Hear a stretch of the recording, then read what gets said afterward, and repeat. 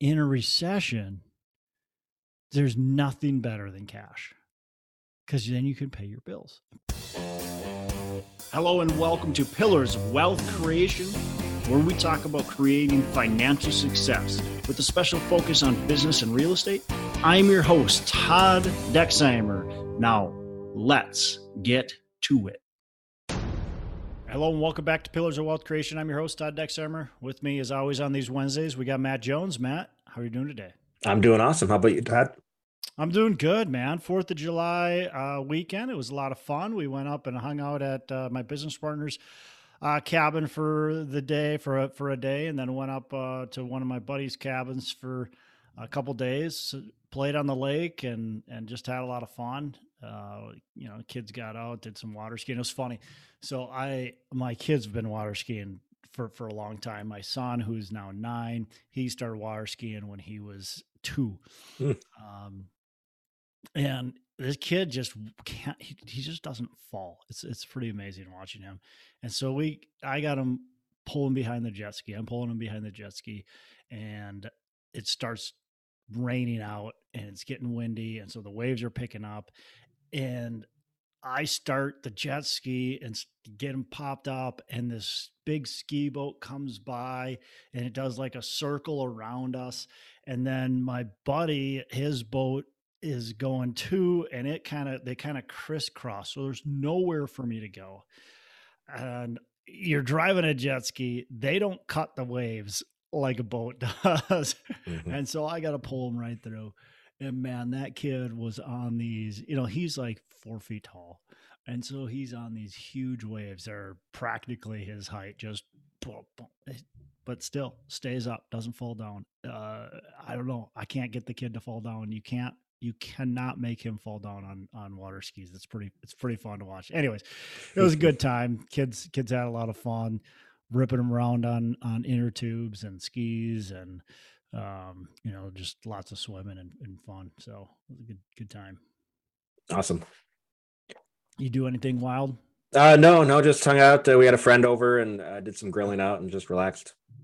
Yeah, absolutely, man. It's just good to get out, hang out, enjoy some time with friends, with family. Hopefully reflect a little bit at the blessing that we have living in this country. I know a lot of times there's problems going on. I mean, you and I were talking before the show, and I get a little riled up sometimes. But there's problems in the country. There certainly is, but there always has been, and there always will be.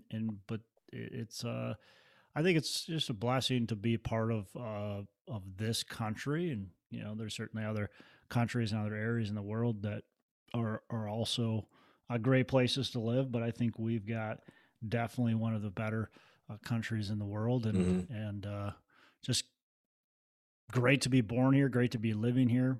Um, so kind of nice to reflect. Of course, people have laid down their lives for us to have this opportunity. So, Yep, it's a beautiful place, especially for real estate. especially for real estate, for opportunities. Look, if you're an entrepreneur by spirit, man, I mean, this is just a great place to live. There's so much opportunity. There's Yeah, we can make all kinds of excuses, but really, those excuses aren't that valid. There's very few valid excuses to stop you from doing business, to stop you from being successful. So, how much better do you want it? Like that is a blessing right there. If you want to be successful, you can be, whether it's in your job, whether it's in your business, regular, just day-to-day life. I mean, we can go out, Matt, we can travel around this entire country, go to different states, different areas. We've got all the natural beauty in the world. We've got the big cities, we've got the country side, and so there's just so much here, which is really cool. So yeah, definitely, man, definitely great place for real estate. I've been blessed. You've been blessed. A lot of people listening have been blessed by real estate, by business. So it's great. I was talking with my brother yesterday actually, and we were talking about that. We were actually talking about jobs too. He was asking me something about, oh, are you taking the week off? You got this whole week off? And I said, I don't. no. I said, I take off when I want to, and I work when I want to. And I said, usually I work pretty much every day. Try really hard not to work on Sundays. But I'm like, it doesn't feel like work. It's just something I really enjoy doing. And we were kind of digging into it a little bit, and I said, look, I think a lot of people think that work is for them, and that's that's how they process it, is that work is for me. It's to pay my bills. It's to, so I can buy a new house, so I can do this, so I can do that. So I where the truly happy people with whatever work they do, whether it's their business, whether it's a W-2, the truly happy people that are enjoying their jobs every day are the ones that go to work and they think about how it's positively impacting other people, how it's affecting their families, how it's affecting the community around them, how, the gadget that they are helping create is changing the world in a more positive way, how, or an apartment owner, how the units that we're renovating are creating a great place for people to live and improving the community. um, you know Giving people pride of the place they go home every single night, and have family over, friends over, and stuff like that. So if you're only thinking about yourself, I think you're always going to be unhappy with your job, with your business. But if you're thinking about how you're impacting others, um, now work doesn't become work anymore. I think that's, for me, what gets me excited every single day. Yeah. And the more good that you put out into the world, the more you help other people, the more good comes back your way as well. Yeah, and again, we oftentimes, I think, people don't think of the good that they're doing. They don't. A lot of people think the good that they're doing has to come from volunteering, has to come from, giving their time for free, and there certainly should be some of that, but it also should be in the work that you do, and how you show up every single day, and what you're giving back to your community by doing that, how you're improving other people's lives, how you're improving other people's attitudes, how you're showing up and kind of being a light in the world. That should get you excited. And whether you're making money doing that or not, that shouldn't matter, right? It can be it's fine to make a lot of money by making massive improvements and changes in this world. um, and it's fine to do it for free. It, but that, I think, if you want to truly enjoy the fruits of your labor, you have to stop thinking of I. You have to start thinking of we and they, and everybody in between. Awesome. That's not what we were going to talk about Oh, today, it is it? wasn't. Yeah, we must have gone on a Imagine tangent. that. We went a little astray. That's okay. Well, what we're actually talking about is should you even be buying real estate right now? I mean, with everything that's going on with the market, it seems like things are starting to reverse course. Interest rates are up, although they've recently like had a small dip. And is this still a good time to buy? Like lots of people, or like I shouldn't say lots, but many people anyway, like Robert Kiyosaki, Warren Buffett, and many others are predicting a major recession coming our way. And do you really want to buy right now when prices are high if things are going to go down the tube? Yeah, that's a great question, and hard to really answer. And I think there's a couple things. First of all, what's your risk profile? Second of all, where are you at in your investing career? And what's the future look like for what you want to do, right? So if you're in growth mode, you want to continue to grow a big company and own more real estate and that kind of thing. Well, that looks a lot different than somebody who's like, hey, kind of want to get out of this real estate thing, or hey, I'm winding down and I'm ready to get to, just kind of start retiring soon, or just like I don't want to put any more risk out on the table. So those certainly, that looks a lot different for different people, but in general, look, if you're in growth mode, if you have a company that you want to continue to grow, you want to, maybe you want to do this thing full time, or maybe you're already full time, but you want to create a bigger, better, badder company, right? Then, yeah, should you be buying or should you not? I I would not blame somebody to if they said I'm pencils down for a little while. I would not say that's a bad choice. I wouldn't say you're making a mistake. I also wouldn't tell somebody they're making a mistake if they say, I know what's going on in the market. I understand, but I'm going to continue to buy. You know, I would say in both scenarios, it depends, right? It depends on how you're looking at things. If you're saying I'm pencils down for a little while because I want to just make sure we can understand what's going on in the market a little bit, we can see some things unfolding, because this has happened pretty quickly, Matt. I mean, interest rates have gone up very quickly, and couple that with just the unease of the recession, with cryptocurrencies crashing, with stock market crashing, in inflation is just raging, unemployment appears to potentially be going up. um you know I definitely, if you want to wait and see, that's okay. I think you probably should still be underwriting deals. You probably should still be talking with brokers.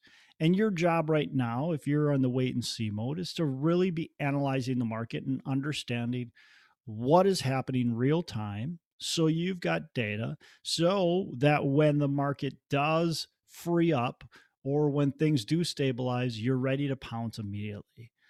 If you're on the sidelines, it's easy to get complacent. It's easy to wait. I Matt, look, I started buying real estate in 2008.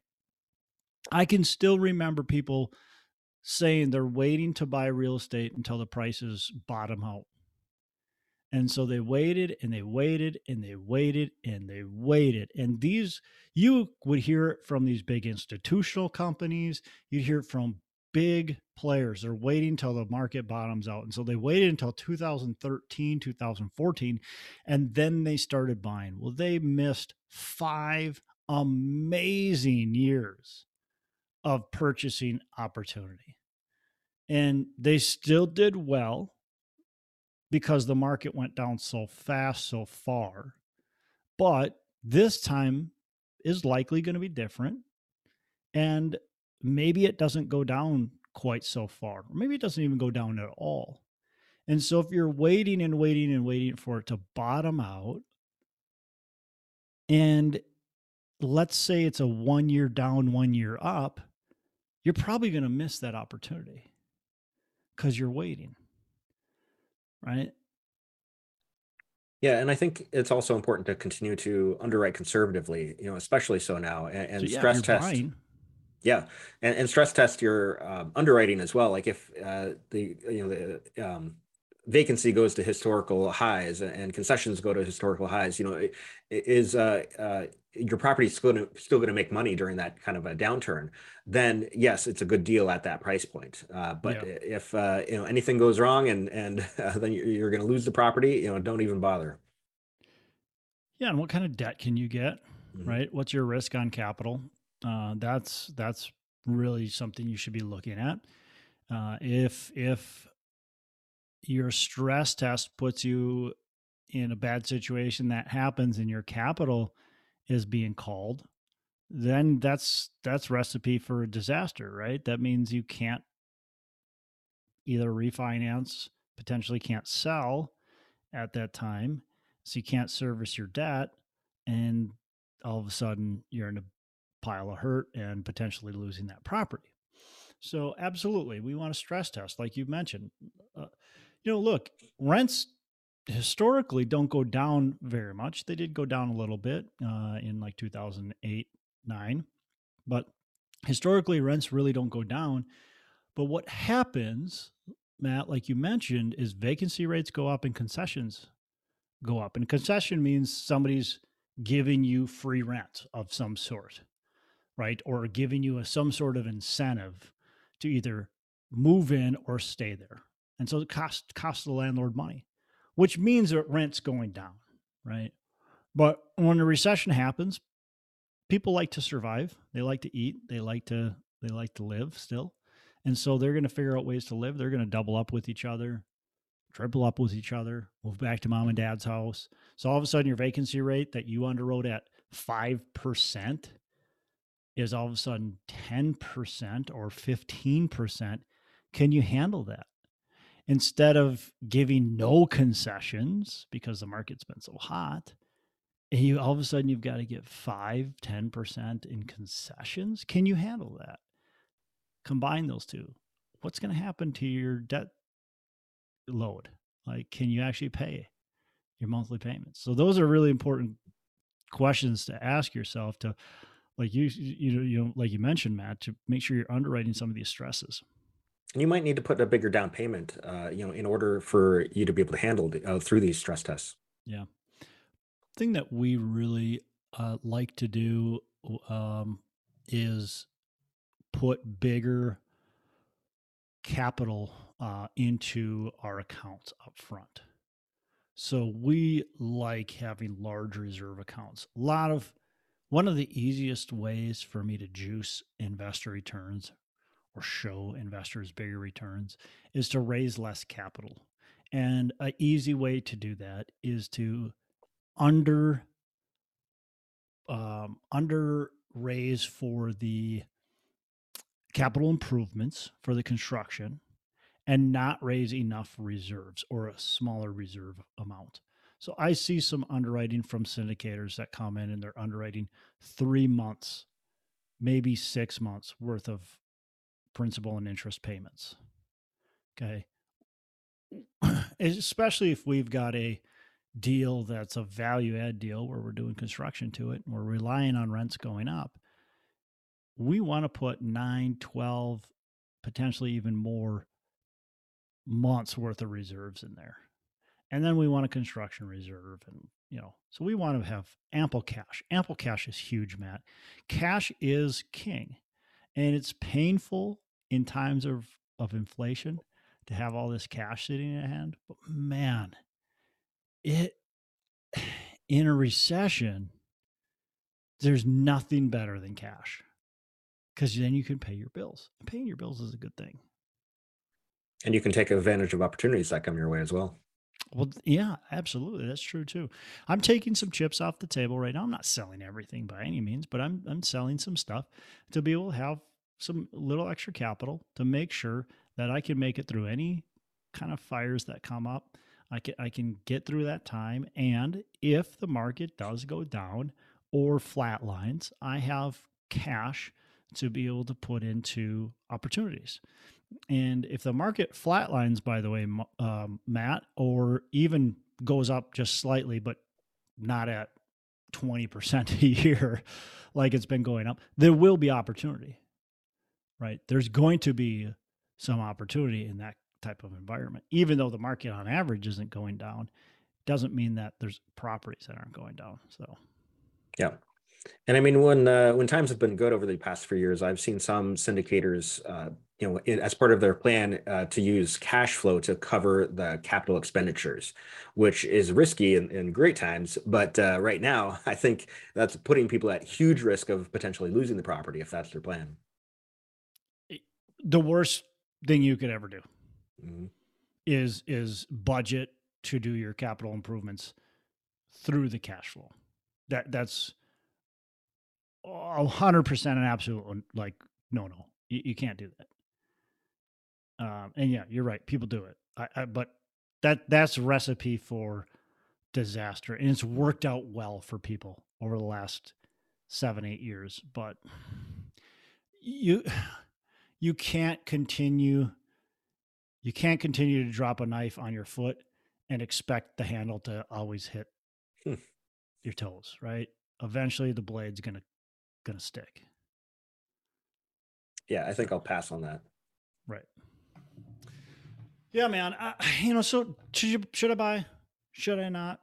Right now, I think again, it really depends. We're still in the buy mode. We're not aggressively buying, but we are still, uh, would say, conservatively underwriting, but aggressively putting offers in. And by that, I mean we're putting offers in way below ask. We're just, if we think a property is worth $10 million, and just because the seller wants 14 for it, that's right now, we're not scared to put that offer in at $10 million. We are, because just because the seller wants $1 million hard earnest money doesn't mean we're going to come, not going to come to the table with an offer. We're going to say, we'll come to the table with an offer. We're going to put zero hard earnest money down right away. And we're going to have an inspection contingency. And we might even have a financing contingency. Take it or leave it. You decide. Because we're still wanting to buy, but you got to get back to reality if you want to sell.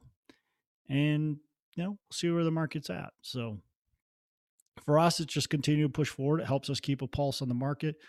And, we'll probably buy less properties than what our goal was this year, but that's okay. Very cool. I think that's a smart approach. I mean, but at the same time, you have the cash. So if you do come across any deals, then you're ready to jump on them. The other thing, Matt, the last time I said I'm going to wait for the market, I missed a lot of opportunity. We don't know what's coming in the future. We really don't. We can theorize, we can use the today's data, but we still don't know. The problem with data is it's today's data, right? And the day you get your data, it's already outdated. Right? It's not even today's data. It's yesterday's data. So nothing's real time, and we're predicting future on yesterday. It doesn't make sense. So if you understand the history of valuations and cash flow and what can happen, what will happen, you can project moving forward what's likely to happen.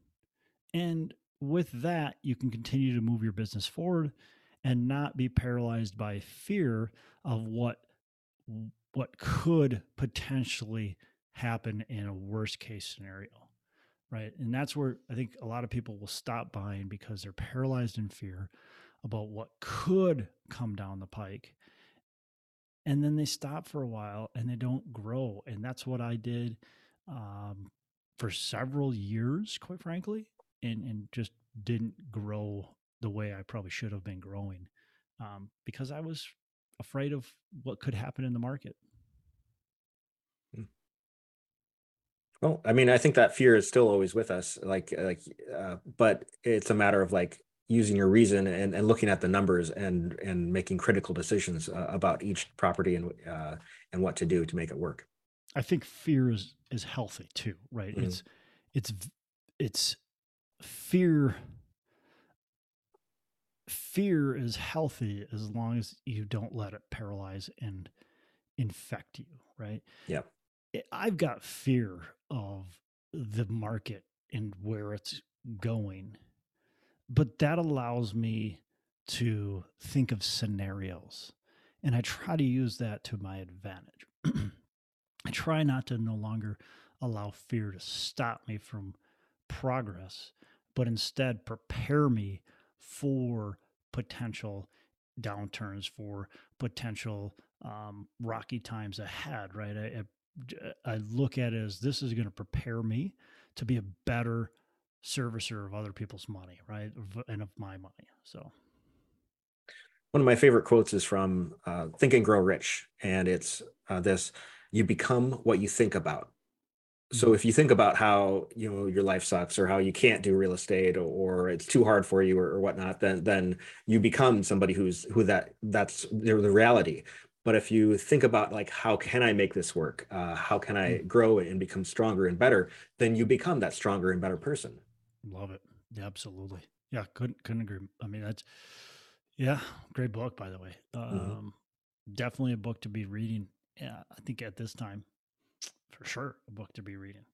You know, just keep your head up, keep going. Be realistic with your assumptions, be realistic. And by the way, just get excited.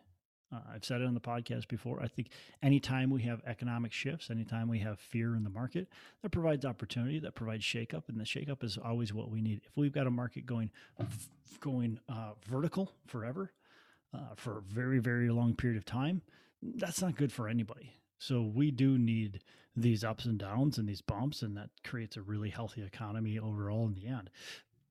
That's all the economy is. We got ups and downs. We're never going to get rid of them. All right. Well, let's do our best throughout whatever the market's doing. It's got to navigate through them, man. Yeah. All right, Matt, anything else? No, not today. Cool. Well, Matt, you have a fantastic rest of the day, and make every day Saturday. Hey, you too. Hey, thanks so much for listening. I appreciate you being a loyal listener. I would love to have you go on to our Facebook page and subscribe, give us a thumbs up, go on to iTunes or wherever you listen and give us a rating and review. Don't forget to subscribe. Your rating and review just helps us push this out to more and more people and continue to grow our audience and hopefully positively affect a ton of people out there that really need this and want this. So the other thing I've got for you is a free ebook on my website. So go on to VentureDproperties.com, VentureDproperties.com, and download our free ebook on real estate and on syndication. And I've got some data points in there, some really good stuff for you. So I'd love to have you take a look at that. It's free. I'm not expecting anything from it. And also, look, if you want some help in multifamily, want some help learning, growing, getting your business off the ground, I would love to talk to you about what it would look like to work with me potentially and see if that's a good fit. So you can go to coachwithdex.com and check that out, and we can definitely have a call. Thanks a lot for listening. You make it a fantastic rest of the day. I'll catch you on the next episode.